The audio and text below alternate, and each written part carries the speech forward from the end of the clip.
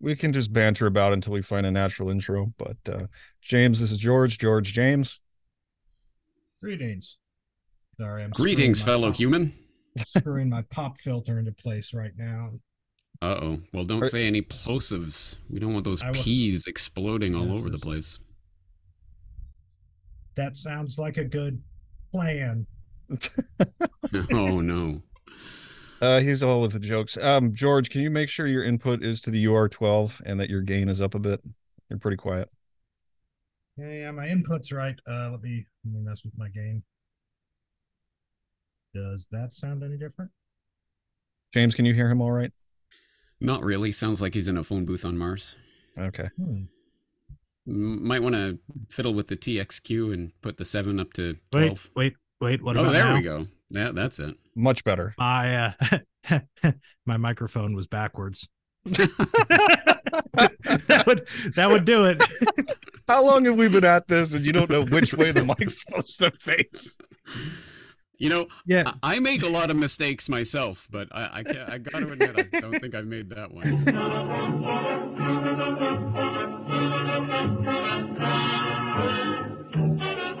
Welcome, everybody, to We Talk About Dead People, a podcast where we usually talk about dead people and sometimes talk about whatever the heck we want to talk about. In this case, we're going to be talking about all kinds of topics. I got a big list. George and I are here with James Corbett of the Corbett Report, and I have to say it's an honor. It's always fun to talk to somebody who I've been listening to for years and finally be able to just say something back to them. It's like, you don't know how long you've been riding around in my earbuds, but it's finally time. It's finally time to face off. So, James, welcome to We Talk About Dead People. Well, thanks for having me, and I'll try to live up to that, but I don't know if it's going to be worth the years and years of anticipation here. I don't know. I have to tell you about the first time I encountered one of your pieces. It was the 9/11 a conspiracy theory video. I saw that, and I was laughing for probably 20 minutes after watching it. And the whole way through, because it's just one jab after another. Yeah. Well, I'm glad to hear that. It's funny from my perspective to hear that, and I hear that from a lot of people. It's still probably the single most known video that I've ever done, which is funny because I literally made that sitting there in my pajamas on a Sunday morning as like a kind of one-off little joke that I thought would be hey, here's a funny little joke as an inside joke for the 9/11 truth movement. And I go and post it, and like 1 million views overnight. So you never know, apparently. Yeah, you never know. So I guess we'll get the boring stuff out of the way first, because I'm sure you've answered these questions dozens of times, but I want to give our listeners a little bit of context into who you are. So where did you begin with all of this? What got you into this sort of research zone? So many decades ago, I was born into this world. No, how far back do we go? That's always the question. So I guess my origin story, as it were, is really 2006. Long story short, I had been disconnected from the internet for a few years, and when I reconnected, there were all these new platforms coming online, like Google Video, if you can remember that, and YouTube, and other such things. And it really changed the way that I thought of and accessed information. I was always politically interested, not particularly political, but I was always interested in history and politics and what have you. And now suddenly, instead of waiting for some television programmer to decide what I was going to see that day, I could basically access anything I wanted and all these documentaries and things at my fingertips. Yay. So that's what I started to do. I started to watch information along those lines, and I kept getting these recommendations in the sidebar on the various video platforms for these crazy 9/11 conspiracy theory type videos, and I would sometimes roll my eyes, chuckle a little bit, and sometimes click on them just to see what kind of craziness they were promoting, and there was often crazy stuff about flying orbs and what have you, but there was occasionally a video or two where there would be some assertion that I thought, well, that cannot be true. I mean, there cannot have been a report in the summer of 2001 that Osama bin Laden had met CIA operatives in a hospital in Rawalpindi months prior to 9/11. That can't be true. And then I'd look it up and go, well, actually, it is true. It was reported. It was French intelligence made that claim. All right, okay, that's weird. And I'd go back to business as usual. And enough of those things started to accumulate that I started to actively start researching this information. And once I did that, it was the proverbial snowball rolling down the hill. And before you knew it, I was suddenly starting to question things like, well, okay, what do we really know about 9/11? And from that point on, it was a short process, a relatively short process of several months before I decided, well, you know what? I've got all this information that I'm accumulating here that is so completely counter to everything I have ever been taught or seen or shown that I felt like I had to get this information out to people. But I'm here in Japan, by the way, as an English teacher at the time. And so I thought, well, I mean, I'm not going to start ranting at people in Japanese, my poor Japanese, about these subjects. So what do? Well, it's the internet age. I'll start a podcast. So 2007, I started the Corbett Report. And it was weird because I'd never in my life contemplated starting a website, podcast. I'd never even thought about that. But I thought it was probably the best and easiest way to get this information out to other people. And maybe I was right, because I did catch a rising tide of that trend. And I thought I was late to the party at the time because podcasting had already been around for years at that point. But apparently it was early enough that I was able to amass quite an audience. And so, 16 years later, here we are. Dang. And I thought we were late to the party. No, I mean, I didn't know what a podcast was when until like 3 hours before I decided to start one. It's like, I've been doing all this reading. Like I took a really good history class. And after I left, I took a lot of communications studies courses. I actually earned my master's in communications. And to see how those dovetail together was so shocking. I was like, people have to know. So I just felt compelled to start everything. I'm kind of glad that I didn't know what a podcast was in college, because I feel that like accosting random people in the cafeteria just really was a lot more formative for me than if I'd had a sort of impersonal online audience. Given the censorship trends, that might be the next iteration of this, I think. We'll go back to accosting Aaron, people. in fact, was one of the people I accosted in the cafeteria. So awesome. There you go. You never know who you're That's how we met. But this is so interesting, James, because it sounds so similar to like why I wanted to start it. I didn't know who I was going to be talking to. I didn't care. I was like, people just need to know like the history of the Soviet Union, just a little bit, to have a little bit of an understanding of where we're living right now. So I've got a lot of topics I want to get through, and if we run out of time, that's okay, because I feel like we're gonna do a pretty good job anyway. I'd kind of like to start with fifth generation warfare and how it relates to communications history. Does that sound interesting to you? It certainly does. I'm interested to see how you're going to tie that together particularly, but sure, let's do it. Yeah. So let me just ask you, what is your definition of fifth generation warfare? Yeah, good question. My definition, well, I don't know if my definition is particularly relevant, but basically for people who don't know, there is a theory that's been around for a while now of at least 4 generations of warfare. And so historians and others have talked about this, the idea of first generation warfare being the tactics of line and column that they developed in the era of the smoothbore musket. Second generation warfare, indirect fire and mass movement, which was developed in the era of the rifled musket and breech loaders, barbed wire, machine gun, World War I and that era. And then third generation warfare, the tactics of non-linear movement and maneuver, infiltration, developed in response to essentially the second generation warfare of World War I. But then there was a couple of people, William S. Lind and some co-authors writing in the Marine Corps Gazette back in 1989, talking about fourth generation warfare, in which the lines between civilians and military become blurred, and armies tend to engage in counterinsurgency operations rather than military battles. So then we arrive at least the prospect for a fifth generation warfare, which, for the record, William S. Lind, who coined the fourth generation warfare term, he doesn't think that this really exists. He rejects the concept. But something about the idea of the battles of perceptions and information, a reduction in military violence, but an increase in political, economic, and technological violence. But I in my report on this subject, I deferred to an Al Jazeera article, Why Not, as just basically the starting point. The basic idea behind the term fifth generation warfare is that in the modern era, wars are not fought by armies or guerrillas, but in the minds of common citizens. And I think that's probably the proper way to frame this. It's the idea of a warfare that isn't about tanks and guns and bombs on the battlefield. It is about a war for perception, information, control of people's minds and behaviors.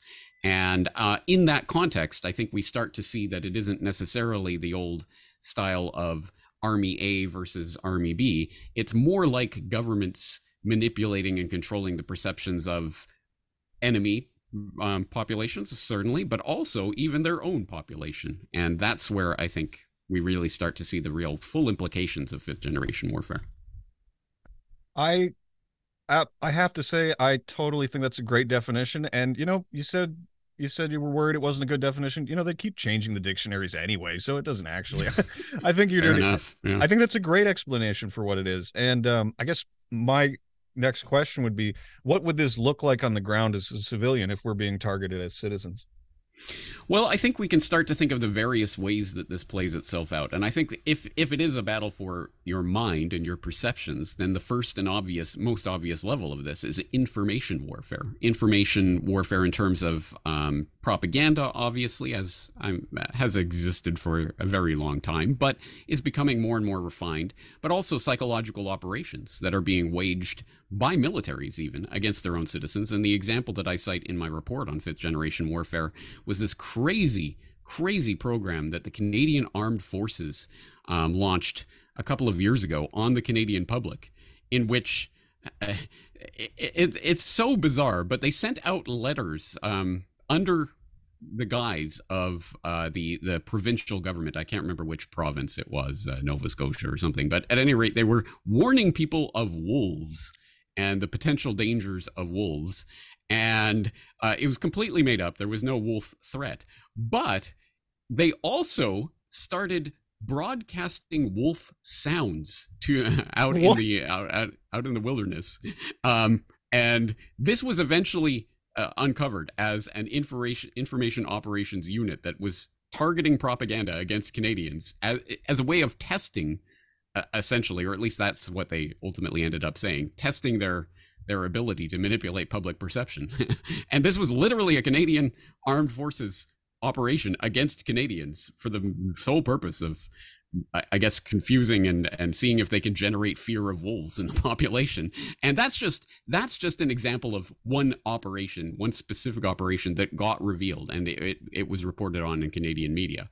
But I think there's probably many other examples that are happening right now and have happened in the recent past that are an example of this idea of information warfare. But it goes beyond information warfare. I mean, beyond the propaganda and psychological operations and what have you, and censorship, which of course is attendant upon that. We also get different forms of warfare. Neurological warfare, literally targeting people's brains and the way they operate with increasingly creepy technologies that are talked about openly by various people, like a Dr. James Giordano. People should look up this character and the speeches that he's given to various military training seminars and what have you, about the use of bizarre technologies, what he calls drugs, bugs, toxins, and devices that can either enhance or disrupt the cognitive functions of their target. And he talks about the ability to create seizures in people and things like this through this CNS aggregating neural disruption dust and nanoparticulates that can be injected into the atmosphere and what have you. Just crazy stuff like that. There's biological warfare, which has gotten some note in recent years, biolabs doing their various gain of function experiments and what have you. There's economic warfare, of course. That's kind of the one I was wondering if we could focus in on a little bit, because I'd recently learned Africa is not my specialty. It's not what I've studied or researched much, but I recently learned about the sort of incredibly messed up economic system that exists between Africa and what are we on, the Fifth Republic now, whatever government of France we're currently on. I think it's the Fifth Republic, where there's this whole host of African countries whose currency is still staked to France's economy, and who pay something like 25-30% of their GDP directly to the government of France for the privilege of having their currency staked to them. And like that to me, that sounds like war. That sounds like the exaction of tribute. Like that sounds like a form of economic warfare to me, perhaps a little bit more subtle than, actual colonial armies. The Lord knows the French actually still have those too. But it seems like that economic warfare has really taken an outsized role since about the 90s, towards the end of the decolonial period. I would say so, and that would be one example that we could certainly look at. And I myself as well, I don't claim to be an expert on Africa-French relations, but I do note that it is interesting that one of the leaders and cheerleaders of the destruction of Libya a decade plus ago, under the pretense of, we're there to help the poor Libyan people, which of course was nothing other than propaganda, because as was immediately demonstrated after the successful NATO obliteration of that country and that country's civilian infrastructure, which, by the way, is a war crime, but who's keeping track? Of course, Libya descended into utter civil war and chaos, which ended up a few years ago in literal slave markets on the streets of Tripoli. But who cares? Libya is yesterday's news. So it was never, of course, but about at least we didn't Libyan have people. that mean old General Gaddafi in charge anymore. Absolutely, yes. Well, of course, because he was sodomized with a knife and then left to bleed to death. And mission accomplished, I guess. So we can all turn tail and go home. But who were the cheerleaders and architects behind that? Well, one of the key ones at the time was Sarkozy, the president of France, who co-signed the op-ed that the New York Times and others ran at the time, the International Herald Tribune and what have you, with Obama and I believe David Cameron, the Prime Minister of France at that time. They co-signed an op-ed about why Gaddafi had to go and what have you. Well, why was Sarkozy so interested? Of course, because of France's colonial interest in Africa and the threat that Gaddafi had made, or at least the specter of the threat that he had raised in recent years at the time, about the creation of an African currency, a gold dinar or something along those lines. He had at least floated that idea. And it seems from some of the leaked documents that we got out from WikiLeaks with regards to, I believe, Hillary Clinton and one of her advisors, Sidney Blumenthal, were talking about the prospects of a Libyan or an African currency and how this cannot be allowed to happen. So that's one blatant example, I think, of how the monetary economic warfare does play itself out. But there are many examples of this. And again, I think that's an example of one nation trying to subdue another nation or another region. But I think it happens internally as well. And from that perspective, it's interesting to see the way that the economy is hampered or expanded for the benefit of a very small financial oligarchy, and usually at the expense of the average working man or woman. Man, just to go back to Canada, like you were talking about with your wolves, just look at what happened in the aftermath of the whole trucker convoys and everything, where you had people whose bank accounts were getting frozen, denied access to their assets and stuff like that. This is it. And this is where I truly think things are heading if they are allowed to continue on the path that they're on. That was a warning shot. And we are already starting to see what that really means. So, of course, people are now becoming aware of the concept of debanking. And this has reared its head in many ways in recent months. This is not a new idea.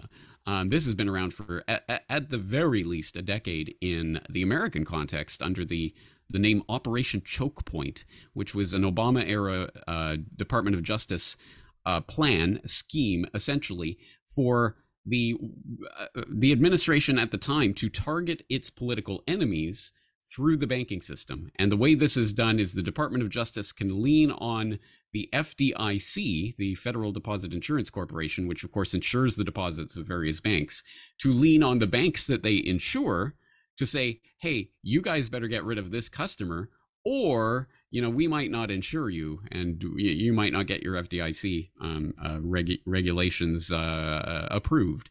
So the banks started several years ago now, started sending out these letters, we can't bank with you anymore, you're going to have to remove your funds. And this made a little bit of news and headlines, and Eventually, when it was revealed, they said, "Oh, don't worry, we'll stop doing this." But this idea is becoming not only more increasingly understood, but more increasingly utilized in various places around the world. And they're starting to talk, of course, in England, we saw what happened with Nigel Farage, where he came out and said, "I'm being targeted for my political views and they're trying to debank me." And the BBC came out and said, "That's not true.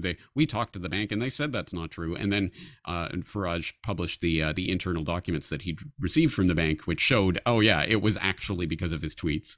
And now they're starting to encode it just in their regular rules and regulations. A bank in Australia is starting to encode in its own terms of conditions that they can debank people based on the perception of risk attendant upon political views that are controversial or something along those lines. This is starting to happen, and I think increasingly this is the world that we're heading into. I find it beggars belief that this is even how these greasy tactics for keeping people from being a certain way or thinking a certain thing, or I don't even know. You could be targeted for almost any reason these days. They could simply perceive that perhaps maybe you might have said something at some point that was against something they might like, and then they can actually almost unperson you entirely. It is, and we don't have to really speculate about that or think about that. We could literally think about a statement like a woman is a biological adult human female, which I know it's a meme at this point, but a decade ago, you could not have even explained to someone how that would be a controversial statement.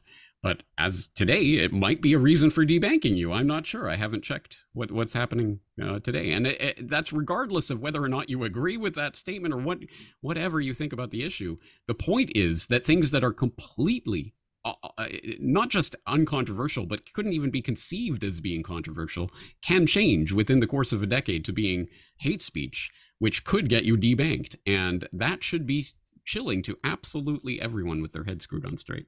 Yeah, well, I mean, I remember when George and I started college, like feminism was like in full swing, and all the girls we knew were either with it or against it, and I just didn't know what to make of it at the time, so I just kind of stayed away if I could.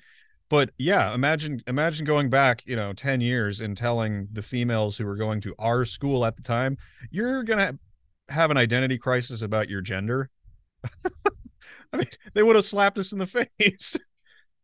But that's just a sign of how fast things are changing. And yeah. to approach your challenge of how am I going to connect fifth generation warfare with communications history, let me see if I can pull this off. I think the mass media, especially television, was maybe the strongest weapon the bad guys had against us in waging war on our own citizenry, no matter where we are pretty much in the Western world.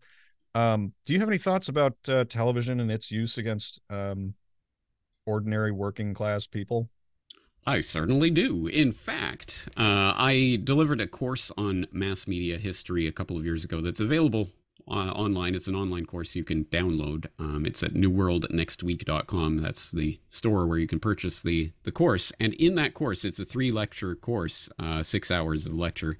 And the second lecture in that course is specifically on, if I remember correctly, the title of that is TV is a Weapon, something along those lines. So yes, I certainly have a lot to say along these lines. We can think of that in the most literal and basic sense, in that there has been testing done, and I do have the details of this testing in my course, but there has been testing done on the ability of television to send people into different sorts of brain state. So I know that sounds it sounds science fiction-y, but the testing indicates that people are sent into essentially what is a type of waking, restful state that is equivalent to when you're sort of daydreaming or coming out of a dreaming state within seconds of turning on the television. And it puts people into a susceptible state in which they are less likely to be using their conscious faculties to discriminate the information that they're seeing and experiencing. So there is that level on which TV is a type of neurological weapon that has been aimed at the public for a long time. And I think that correlates nicely A couple of decades ago, there was the famous book, which who's Bowling Alone, by Robert Putnam, which became an unlikely bestseller because it really is a work of sociology. But he was looking at the various ways and the various metrics by which we can measure the basically the decrease of social capital in the United States in the latter half of the 20th century. And there were many, many, many different ways that he was looking at this and calculating it, including, of course, the decline of the popularity of bowling leagues and other such things. But there are many ways of measuring the lack of the dwindling interest in social participation and civic participation in America in the late 20th century. And he offered a number of different potential explanations for this, but I think the one that's most striking is that literally the part of the graph where the decline in civic participation starts to drop off a cliff is exactly in line with the commercial advent of television technology. And I don't think that is merely a coincidence. I think there is a direct correlation, a direct relation, causal relation there, insofar as television certainly did destroy a lot of people's social time that otherwise would have been spent in social pursuits, and put them in their living room watching the glowing box. And I think this is an incredibly important aspect, a truly revolutionary change in social life that has taken place over the past half century that a lot of people haven't really calculated, haven't really thought about the way how different life was before this, because yourself and myself and others below a certain age grew up completely in the television world. There's no way that we could imagine what it was like before that. But there are demonstrable ways, as Robert Putnam and others have shown, to show that there was a very, very different type of social and civic life that was taking place pre-television than there is post-television. And I want to back you up on the different brain states from after viewing television. We did studies in my program where we would basically have people who had been raised in the sticks. We would put them in front of movies and see how they reacted. They behaved as if it was real. There was no measurable difference between how they were perceiving the information coming from the screen and the information they'd been receiving in the room before they went in the theater. Right. This is how people are. Let me just back myself up, because I do realize that people who haven't heard about this before will be skeptical. The reference that I'm making is to Herbert Krugman, who was a public opinion researcher. He became a public opinion researcher at General Electric in the 1970s. He did his initial research into this in 1969 using a Grass Model 7 polygraph, a Honeywell 7600 computer, and a Cat 400B computer, for those keeping track at home, measuring the brain states of people exposed to TV. And he that's where the original research was done. It was repeated many times. And again, in my lecture, I have the references to the repetitions of those experiments. This is not conspiracy theory. This is documentable fact. It's just science. And, for the people who are still into the science thing. Yeah, I'm like you. I think as far as communications history and where television pops up, everything changed when that came around. And people were already sort of ready for it with radio. But it was also, you can take it all the way back to freaking town criers. Why would you doubt what they're screaming at you in the street? If you live in a society that you're supposed to be able to trust your government. And in this world today, trust is at an all-time low. I mean, I don't know what it's like where you are, James, but over here, I got people who I never thought would start seeing through this stuff, starting to see through this stuff and say, I don't believe any of it anymore. Yes, I am, obviously, given what I do in the circles that I move in, I suppose I don't have a good sample of this general population to go by. But it does strike me. I have had cause to think over the past 16 years, I wonder if I'd never gone down that particular rabbit hole in 2006 and I hadn't come across that information. I wonder if what I'd be doing today, and if I would be just going along with the propaganda. And for many years I thought, well, it's possible that maybe it could have happened. But by this point, given the craziness that we've seen, especially over the past few years, the idea that I would not be questioning what is happening and finding alternative explanations for it is fairly inconceivable to me.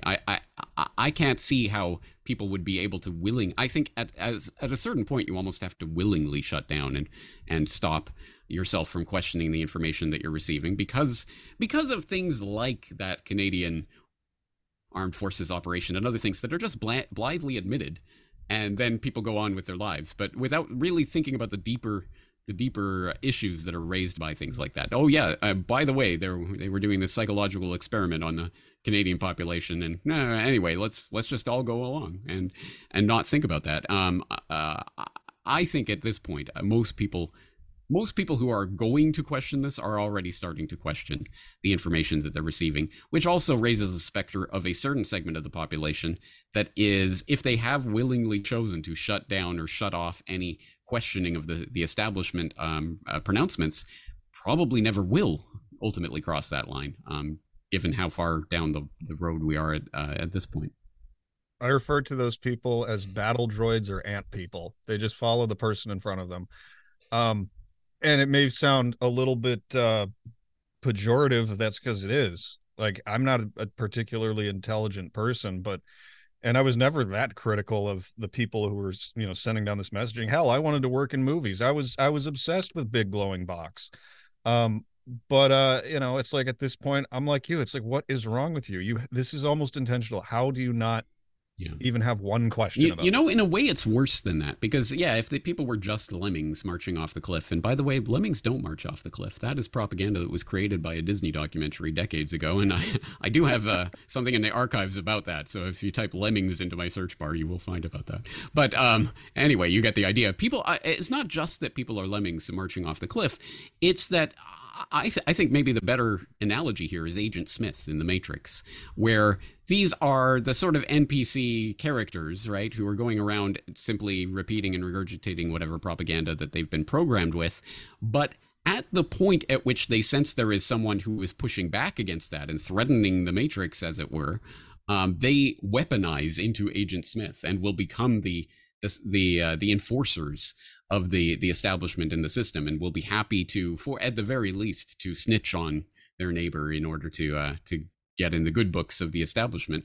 That, in a way, is much scarier, because, of course, top-down vertical tyranny has always been a factor in human history, and has always been something that has had really profound effects on the development of human society. But in a way, the more thoroughgoing type of tyranny is the horizontal tyranny, the one where it's not the jackbooted thugs of a police state that are coming marching in to drag you away to the gulag.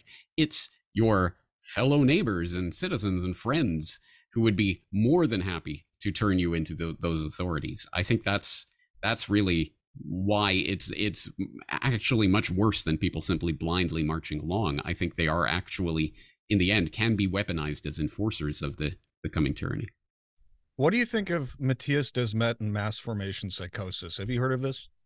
I have. I read the book. I interviewed him. I thought it was a very thought-provoking book in a number of different ways. And there were certain points that he made that I thought was in profound agreement with and thought was very, very interesting and astute. There were other points that I completely and totally disagree with him about.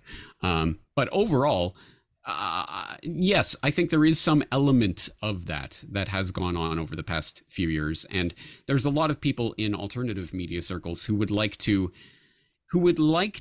put all of this, all the craziness that we see happening, all of the bad direction that we're heading in on the global cabal, or whatever, however we identify the they, them, those, and to essentially use that as a way of taking their all responsibility away from us, from the people, because we're just the playthings that are being propagandized and programmed and misdirected and what have you. And to a certain extent, yes, I agree. I think there is a controlling oligarchy that is actually trying to control the human population. But unfortunately, I think the human population, just the average Joe, does play into that. And we have a part to play in this. And I think that is what is gestured to with something like the idea of mass formation, the idea that essentially the madness of crowds. And once ideas start to take hold, they start to direct people.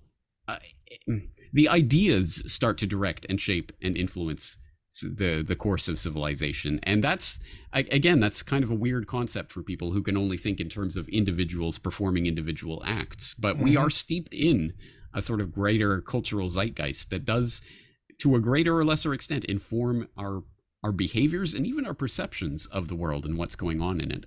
And I think it behooves us to interrogate our own perceptions, who we are, what we are experiencing, and the ways that the options that are at our disposal for complying or not complying with the various diktats of the would-be rulers.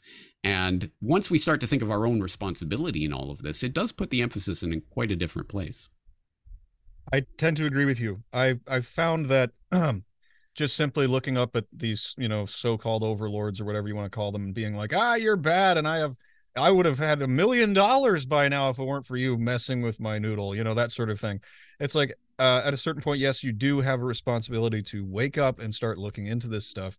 And as far as my research goes and my study of history and communications, I've gone from we just need to get good information in front of people so that they learn the right things to we need to understand a system of memetics that will help people learn truth about things, not just, stuff they read in books. Because there's a huge difference between being discerning and wise and having a bunch of facts in your head, right? Very true. Very true. Yes. In fact, this is something that I've attempted to gesture at several times, including in an editorial that I wrote. And I can't remember the title that I gave it, but something like the most powerful weapon or something along those lines, in which I reveal that the most powerful weapon that has ever been invented by humankind is not the nuke or the neutron bomb or rod from God or anything of that sort. It is narrative. The ability, of course, you can kill 1 million people with an explosive weapon, but you can control 1 million people with a good narrative. You can get into their minds and start to manipulate and influence their behaviors and the way that they act in the world. And that can shape the course of human history, essentially.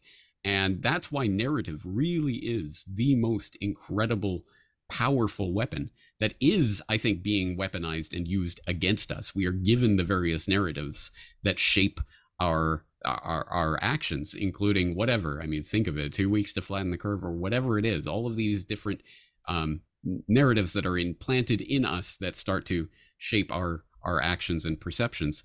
Well, the obvious, I mean, yes, of course, it can be weaponized against us, but then the obvious retort is, well, we can start to use narratives, develop narratives that put society on the track towards going in the direction that we want rather than the direction we don't want. I agree completely. George, would you like to chime in? He is probably, I'm here. I'm just listening, absorbing, as is once you get into a lot of the communication theory, I try to take a back seat since that's really your wheelhouse. But I'm just sort of thinking as I tend to do, the long historical view that while, like you said, weapons and specific developments can certainly be, game changing in some senses, some improvement in military technology. So often historically, what allows a big sort of paradigmatic shift in the balance of power isn't a invention on a physical level. It's the invention of an idea or a driving narrative that is able to be disseminated among the population and give them something to organize around. And that's not even always a bad thing. Sometimes it's a very good thing when a people receives a vision that they can really give themselves to and follow. I mean, that's why the Roman Empire succeeded the way it did, is because they had a certain vision. Yes, they were also sort of at the forefront of a lot of pioneering military tactics, but they still had those tactics in the late empire when they'd lost the vision and everything was falling apart. And I like the way you phrase that, how the most powerful weapons aren't military or technological, but rather they're a narrative that people can adopt and that can be spread easily. And I think that's sort of the hallmark of a successful, I don't want to say psyop because that sounds like it always has to be bad, but a successful reorientation of society is almost always because they found the sort of right combination of circumstance and message that was able to take root and really change the character of the people who are receiving it. That's right. And if people want to understand the historical context of this, the paradigmatic example, I would say, early 15th century, Johannes Gutenberg, inventing the movable type printing press and putting together a number of technologies. As people say, they tend to try to poo-poo Gutenberg's invention by saying, well, all the technologies existed. He just kind of put it together in a different way. But it was nonetheless quite a remarkably important invention in human history. In fact, I remember vividly around the turn of the millennium in 2000, I remember watching some CNN, A&E special, whatever it was, about the 100 most important inventions of the last 1,000 years. And I remember at the time I was thinking somewhat skeptically, well, the airplane, the television, yada yada, whatever. But what's going to be number one? What could possibly be number one? It better be something good. And when they got to number one, it was Gutenberg and the movable type printing press. And I thought, you know what? Actually, that's probably right, because what resulted from that, just in terms of pure numbers, you went from a Europe in which in the entirety of Europe, you had all of the scribes struggling to produce a few thousand manuscripts over the previous 50 years to Gutenberg. The subsequent 50 years, you had literally millions of books being produced. That truly was a revolution, and it didn't take long for that revolution to manifest in demonstrable political and social upheaval of a type that was unthinkable before that particular invention. For example, of course, many people have talked about the Reformation and how that was made possible essentially by the printing press in a number of ways. I mean, one thing, if one of the goals of the Reformation was to get the text of the Bible into the hands of the people, well, of course, it was Gutenberg and Gutenberg's Bible that helped to do that in a very tangible way, that helped to create the sort of literacy that we see in today's society, that had, of course, knock-on political effects, et cetera, et cetera. And in the American political context, what was it that truly sparked the revolution as a revolutionary war, rather than what most people were thinking of in 1774, 1775? They were still thinking of it in terms of a civil war, essentially, within the British Empire. We are British subjects that are trying to get our rights as British subjects. What made it into a revolutionary war, by all accounts, including George Washington's, was the publication in 1776 of Thomas Paine's Common Sense, this pamphlet, this political pamphlet, which was enabled by this printing technology, which made Joe Schmo capable of reaching tens of thousands, hundreds of thousands of people in a way that could not have existed before that technology, that truly transformed the American public's perception of what was happening and really, in a sense, launched the Revolutionary War. I mean, this is technology, yes, but it is about the spreading of ideas, and those ideas fundamentally have transformed human society in ways that are scarcely imaginable. And we are living through Gutenberg 2.0. I really, truly think that the internet represents as transformational a technology as the movable type printing press represented. And that's exactly why we are seeing such a headlong rush towards censorship of, and all of these terms, not only misinformation and disinformation, but malinformation is now being added to that mix. Yes, it's technically true information, but it could be used to undermine faith in the government. Therefore, it's malinformation. That shows, I think, in a sense, yes, of course, it shows the power of the oligarchy to come in and censor people and take them off the internet and what have you. But in a sense, it shows the power of this technology as an information tool, and what I think controllers of all sorts have always feared, which is the people to be aware and to be able to talk and communicate and spread ideas among themselves, because that ultimately never really redounds to the benefit of a controlling oligarchy. And that's the incredible time that we are living through right now, truly world historical revolutionary times that are enabled not by some development of some weapons or explosives, but by information technology that is truly transforming human society. I think that's well said. And I tend to agree that we are at a Gutenberg 2.0 situation. I mean, I had to take a job in a warehouse a few years ago, and what were most people listening to? Either music or podcasts. And the podcasts were about, useful things, and they were basically learning things that they didn't learn in school while they were, shifting cases and driving pallet jacks, So that was super encouraging to me that they weren't just wasting their time, like listening to comedy or something. But I want to round this out. I love this. I love this line we've drawn because I'm so in agreement about narrative being a weapon and it not necessarily being a bad thing, and that we can use it to our advantage. I think this is a great place to talk a little bit about hopium and what you would say about that. Well, I would say that this falls largely in the other side of the equation rather than something that we can use, something that can be used against us. And I think it's actually keeping exactly in line with what we're talking about here. Essentially, the growing awareness among would-be societal engineers that, yes, of course, information and narrative is a weapon that can be weaponized. So, and because information is spreading online, well, why don't we use that space to start spreading information that might be useful in, at the very least, disrupting any potential uprising against us, and at any rate, stopping people from uniting in fruitful ways. So what am I really talking about here is the fundamental idea that's been around for quite a long time that essentially, in order to, as a sort of steam release valve in the functioning of the system of oligarchy,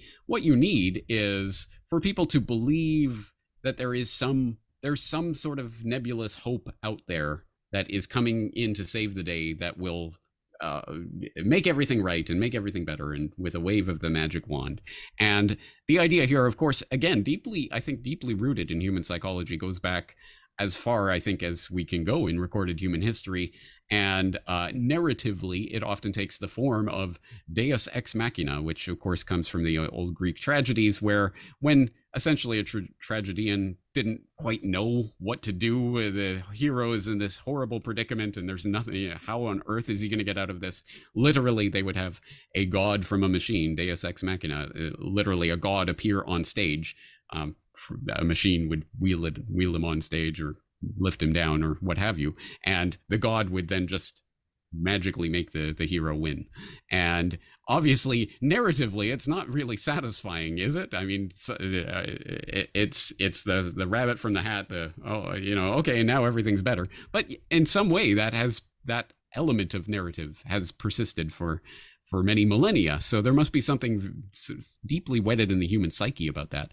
And I think that takes the form in the political narrative form of the great hope that's going to ride in and change everything. And of course, in the modern democratic political context, certainly in the United States, that takes the form of people giving over their identity to the latest presidential savior that's going to swoop in and save everything and make everything better, which of course on its face is nonsense, and everyone knows that it is, but everyone momentarily forgets that once every 4 or 8 years when the new messiah appears on the political stage to come and save everything. And obviously we can turn back to Obama and the incredible craziness that attended his election in 2008. And then Trump, I argue, was a similar phenomenon, at least for a certain segment of the population that saw him as the god from a machine. I don't know if there's anything deeper to this, but him descending the golden escalator to announce his presidential race was, quite fitting in a number of ways. But anyway, so all of this is feeding into what I refer to as hopium, which, of course, playing on opium is the idea of injecting yourself with this false hope of political saviors who are going to make everything right. And unfortunately, I think in recent years, that's been weaponized even further by taking it to the next stage, taking it online into the internet fora, which were being used for people to connect on the basis of questioning the establishment pronouncements, etc., where these conspiracy theorists are thriving. Well, why don't we put an operation where we go in and start directing these conspiracy theorists in ways that give them the hope? Don't worry, guys. There's a white hat out there that's working. It's on your team and it's going to come in and save the day. And this manifests, I think, most obviously in the QAnon phenomenon that we saw in recent years, where trust the plan. Yeah, trust the plan. Exactly. Literally, the summarization of Q is trust the plan, which essentially is, go munch your popcorn, watch the show, enjoy the show, was literally one of the Q drop cliches. And the idea, of course, is to placate people who understand there's something deeply wrong. There are bad people in positions of power that are not on our side, that are not, they're engaged in fifth generation warfare against us. What do? Enjoy the show, trust the plan, sit back, don't worry, the good guys are in control.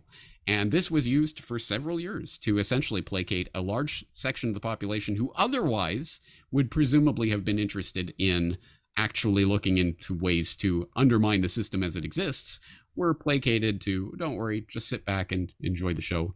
And I did do an entire report on this called A Brief History of Hopium, which you can find on my website, which I hope people will take a look at. It's basically the development of this idea and how it's manifested in recent years. And I like to contrast the hopium with hope, because I don't think there's anything wrong with hope itself. I think that's actually an important part of the human experience, and that we do need things that we are positively questing for, a sort of aspirational hope that we have, that we can transform things. But hope actually motivates people to do things, to actually engage with the world. Whereas hopium is trust the plan, enjoy the show, sit back, don't do anything, just wait for something to happen for you. And I think that's the dangerous sort of false narrative that people have been given in recent years.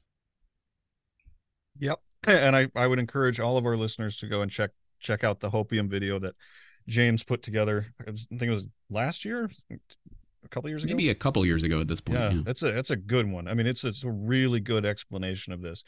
And I think one of the things, and we're gonna have to round this out, so I'm gonna let George get one last shot in, but I think one of the hopeful things that we have is, like you said, the Gutenberg 2.0 situation that we're in.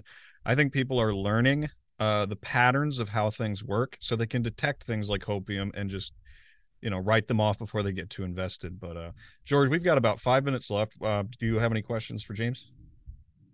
Yeah. So you talked, sort of starting from the beginning, we talked about the different kind of heads of the Hydra, so to speak. Of fifth generation warfare, with the propaganda, the debanking, financial warfare, the gaslighting of people about wolves, and all that sort of thing. And so thinking about it like a Hydra with all these different heads, it really does seem like it works that way. And that even if you can prove prove the lie on one of the heads, there are just too many other ones for it to ever really be a substantial victory. Like at this point in time, like I can pretty well imagine literally documents coming out being like, oh yeah, the CIA actually did 9/11, and it really not changing anything, because there's just so many other heads of this fifth generation warfare machine being harnessed against the average people. What would you say ties it all together? What is the overarching narrative, or the overarching monster beneath all these heads that is being unleashed on the average person? That is a very perceptive question, because I think that gets really to the heart of this issue, because I think you're exactly right. And in fact, this ties into everything we've been talking about, because I think that we have been implanted with a certain idea through narratives that we have received in our cultural conditioning and programming since the time we were born, to understand the world in terms of, there is a dragon, a beast out there. You go and you cut off the head of the dragon, and everything is made better. And there are no end to the various ways in which we have imbibed this idea through our cultural programming. I mean, I always turn back to the idea of like Tron, like the literal head of the master control program, and you defeat him and the entire world turns from red to blue or whatever it is, and everything's better again. But I think that is a false template that has been implanted in us, which sends people out looking for, okay, let's cut off this head of this enemy. Let's identify the enemy, cut off its head, and everything will be better. And I think that fundamentally places the entire our entire perception on the wrong idea and in the wrong place. And it directs us towards some sort of big climactic battle that's going to take place, and which will solve all of our problems. Whereas in reality, it misdirects us away from the reality that we ourselves are the essential part of the functioning of this system. The whatever aspect of this that we're looking at, the economy or anything else, depends on our participation, our labor, our investment, literal and metaphorical, our investment of obviously money, but also our investment of time and energy and attention on the things that we are being directed towards. And in that controlled environment, they can manipulate the money supply and psychological operations and whatever else. But it misdirects us away from the fact that, well, actually, we are free and independent human beings who can choose to interact with each other in various ways. And increasingly, the technology actually exists for us to cut out all of the middlemen that maybe was necessary to have an industrial society back in the Industrial Revolutionary era. You had to have these massive factories that were devoted to pumping out these products that would then be shipped all over the world, that would then, you might be passing by a particular display at a particular store and decide that you need that particular item, so you decide to buy it. What a ridiculously inefficient system. I understand why it developed and how it did, but it doesn't have to be that way. And we could certainly imagine, certainly with the technologies that are increasingly becoming available to us, the peer-to-peer economy that is developing through the internet technologies, the 3D printing technologies and others, that we could have the equivalent of an industrial society without the sort of industrial corporate middlemen. We could actually start reimagining society as a peer-to-peer voluntary human interaction chain, rather than through this gigantic corporate governmental structure that has been erected, that is increasingly taking control of everything. And I think that's what ultimately, the would-be controllers definitely do not want people thinking about or orienting themselves towards, because once they start to withdraw their participation, their money, their time, their attention, their energy from that controlled space of the controlled economy and controlled human interaction towards something more free and independent, well, game over for the would-be controllers. You cannot control a society of people who are freely interacting with each other. You can control the establishment institutions that come along as middlemen seeking to put themselves in the middle of every human transaction and interaction. So I think we have been given this false template, ultimately, of trying to cut off the head of the enemy, rather than simply walking away from the master's table begging for scraps and starting our own table and starting our own picnic, to use that analogy. And I think that's the way that that's the type of narrative that we need to implant in the population in order to truly change the direction that society's heading in. Well, we're out of time, but my God, that was an amazing hour. Man, you're just truly a wealth of information and good thoughts, and I appreciate your attitude about the situation that we find ourselves in. Of course, you're always welcome back. I'm going to give you this last minute or two to plug your stuff and tell people where they should go. Can I actually hop in for one more second? Sure. Just to sort of to respond to what James just said. You know what that actually made me think of? It. Aaron's going to love this. It made me think of the end of 12 Angry Men, when sort of one by one, the people just kind of turn away from that last juror who's going on his angry rant and just decide, we don't really need this guy anymore. Yeah, that's my favorite scene in the whole movie. Yeah, I feel like that's kind of what ultimately James is sort of suggesting that people need to do, is to just walk away and just not try to cut the head off the dragon because there's 100 more heads. You've just got to kind of leave the dragon to its own dragonish devices. This is it. I think what we are facing is not a person or even a group. It is an ideology. It is a mindset. And you don't defeat a mindset by cutting off the head of some person or dragon. You defeat the mindset by offering a better vision of the future and making that happen. So I think that's our task. I think that's a great attitude. Now, James, you got to tell people where they can find your stuff.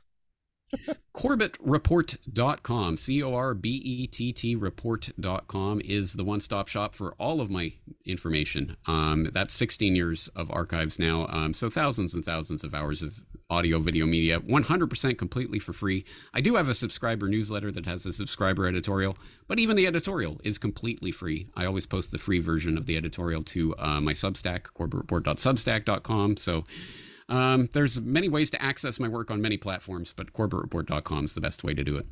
That's what I found as well. That is the main hub where you can find all the good stuff, the juicy stuff. George, you just unmuted. Do you have something you want to say? Nope. Just. I think we should say thank you. Yep. Thanks, James. Man, this has been great. You're welcome. I hope we can do it again. Yeah, I hope so too. No, thank you very much. Yeah, this was very, very enjoyable. I'm slowly getting acclimated to the communication theory conversations. You are getting better. I will say that you're getting better. All right, James, you have something you'd like to say to the world before you go? No. Now I'm just curious what George's forte is, and maybe we can talk about that next time. But I guess we'll leave it here for today. I'll give you the CV. I am a historian and philologist, so I study human language. Awesome. Yeah, I am very intrigued. So we'll have a lot to talk about with regard to that. Yeah. So yeah, between me and Aaron talks about communication on the big scale. I talk about communication on the little scale. Yeah. Yep. Well, nice compliment. Yeah. Well, to each other. Now, instead of us just circling and saying goodbye over and over again, I'm just going to actually close it out. But let's do this again, guys. Like I felt like this was some great conversation. Good. Yeah. I'm happy to do it whenever you are.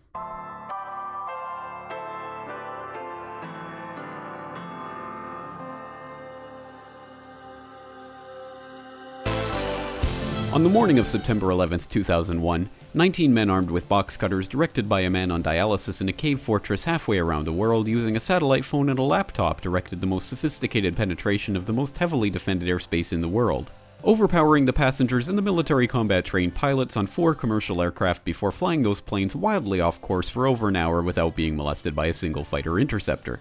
These 19 hijackers, devout religious fundamentalists who like to drink alcohol, snort cocaine, and live with pink-haired strippers, managed to knock down 3 buildings with 2 planes in New York, while in Washington, a pilot who couldn't handle a single-engine Cessna was able to fly a 757 in an 8,000-foot descending 270-degree corkscrew turn to come exactly level with the ground, hitting the Pentagon in the budget analyst office where DoD staffers were working on the mystery of the $2.3 trillion that Defense Secretary Donald Rumsfeld had announced missing from the Pentagon's coffers in a press conference the day before, on September 10th, 2001. Luckily, the news anchors knew who did it within minutes. Osama bin Laden. The pundits knew within hours. Osama bin Laden. The administration knew within the day. Terrorists who committed these acts and those who harbored them. And the evidence literally fell into the FBI's lap. That a hijacker's passport was found blocks from the World Trade Center crash site, if you can believe that. But for some reason, a bunch of crazy conspiracy theorists demanded an investigation into the greatest attack on American soil in history. That investigation was delayed, underfunded, set up to fail, a conflict of interest, and a cover-up from start to finish. It was based on testimony extracted through torture, the records of which were destroyed. It failed to mention the existence of WTC-7, Able Danger, P-TECH, Sibel Edmonds, OBL and the CIA, and the drills of hijacked aircraft being flown into buildings that were being simulated at the precise same time that those events were actually happening. It was lied to by the Pentagon, the CIA, the Bush administration, and as for Bush and Cheney, well, no one knows what they told it because they testified in secret, off the record, not under oath, and behind closed doors. It didn't bother to look at who funded the attacks because that question is ultimately of little practical significance. Still, the 9/11 Commission did brilliantly answering all of the questions the public had, except most of the victims' family members' questions, and pinned blame on all the people responsible, although no one so much as lost their job, determining the attacks were failure of imagination. Because Nobody in our government, at least, and I don't think the prior government that could envision flying airplanes into buildings. Except the Pentagon, FEMA, NORAD, and the NRO. The DIA destroyed 2.5 terabytes of data on Able Danger, but that's okay because it probably wasn't important. The SEC destroyed their records on the investigation into the insider trading before the attacks, but that's okay because destroying the records of the largest investigation in SEC history is just part of routine record keeping. NIST has classified the data that they used for their model of WTC-7's collapse, but that's okay because knowing how they made their model of the collapse would jeopardize public safety. The FBI has argued that all material related to their investigation of 9/11 should be kept secret from the public, but that's okay because the FBI probably has nothing to hide. This man never existed, nor is anything he had to say worthy of your attention, and if you say otherwise, you are a paranoid conspiracy theorist and deserve to be shunned by all of humanity. Likewise him, and her. And her, and her, and him. Osama bin Laden lived in a cave fortress in the hills of Afghanistan, but somehow got away. Then he was hiding out in Tora Bora, but somehow got away. Then he lived in Abbottabad for years, taunting the most comprehensive intelligence dragnet employing the most sophisticated technology in the history of the world for a decade, releasing video after video with complete impunity and getting younger and younger as he did so, before finally being found in a daring SEAL team raid which wasn't recorded on video, in which he didn't resist or use his wife as a human shield, and in which these crack special forces operatives panicked and killed this unarmed man, supposedly the best source of intelligence about those dastardly terrorists on the entire planet. Then they dumped his body in the ocean before telling anyone about it. Then a couple dozen of that team's members died in a helicopter crash in Afghanistan. This is the story of 9/11, brought to you by the media which told you the hard truths about his head could be seen to move violently forward. And they took the babies out of incubators. And mobile production facilities. And the rescue of Jessica Lynch. If you have any questions about this story, you are a batshit paranoid tinfoil dog-abusing baby hater and will be reviled by everyone. If you love your country and or freedom, happiness, rainbows, rock and roll, puppy dogs, apple pie, and your grandma, you will never ever express doubts about any part of this story to anyone. Ever. Because ignorance is strength.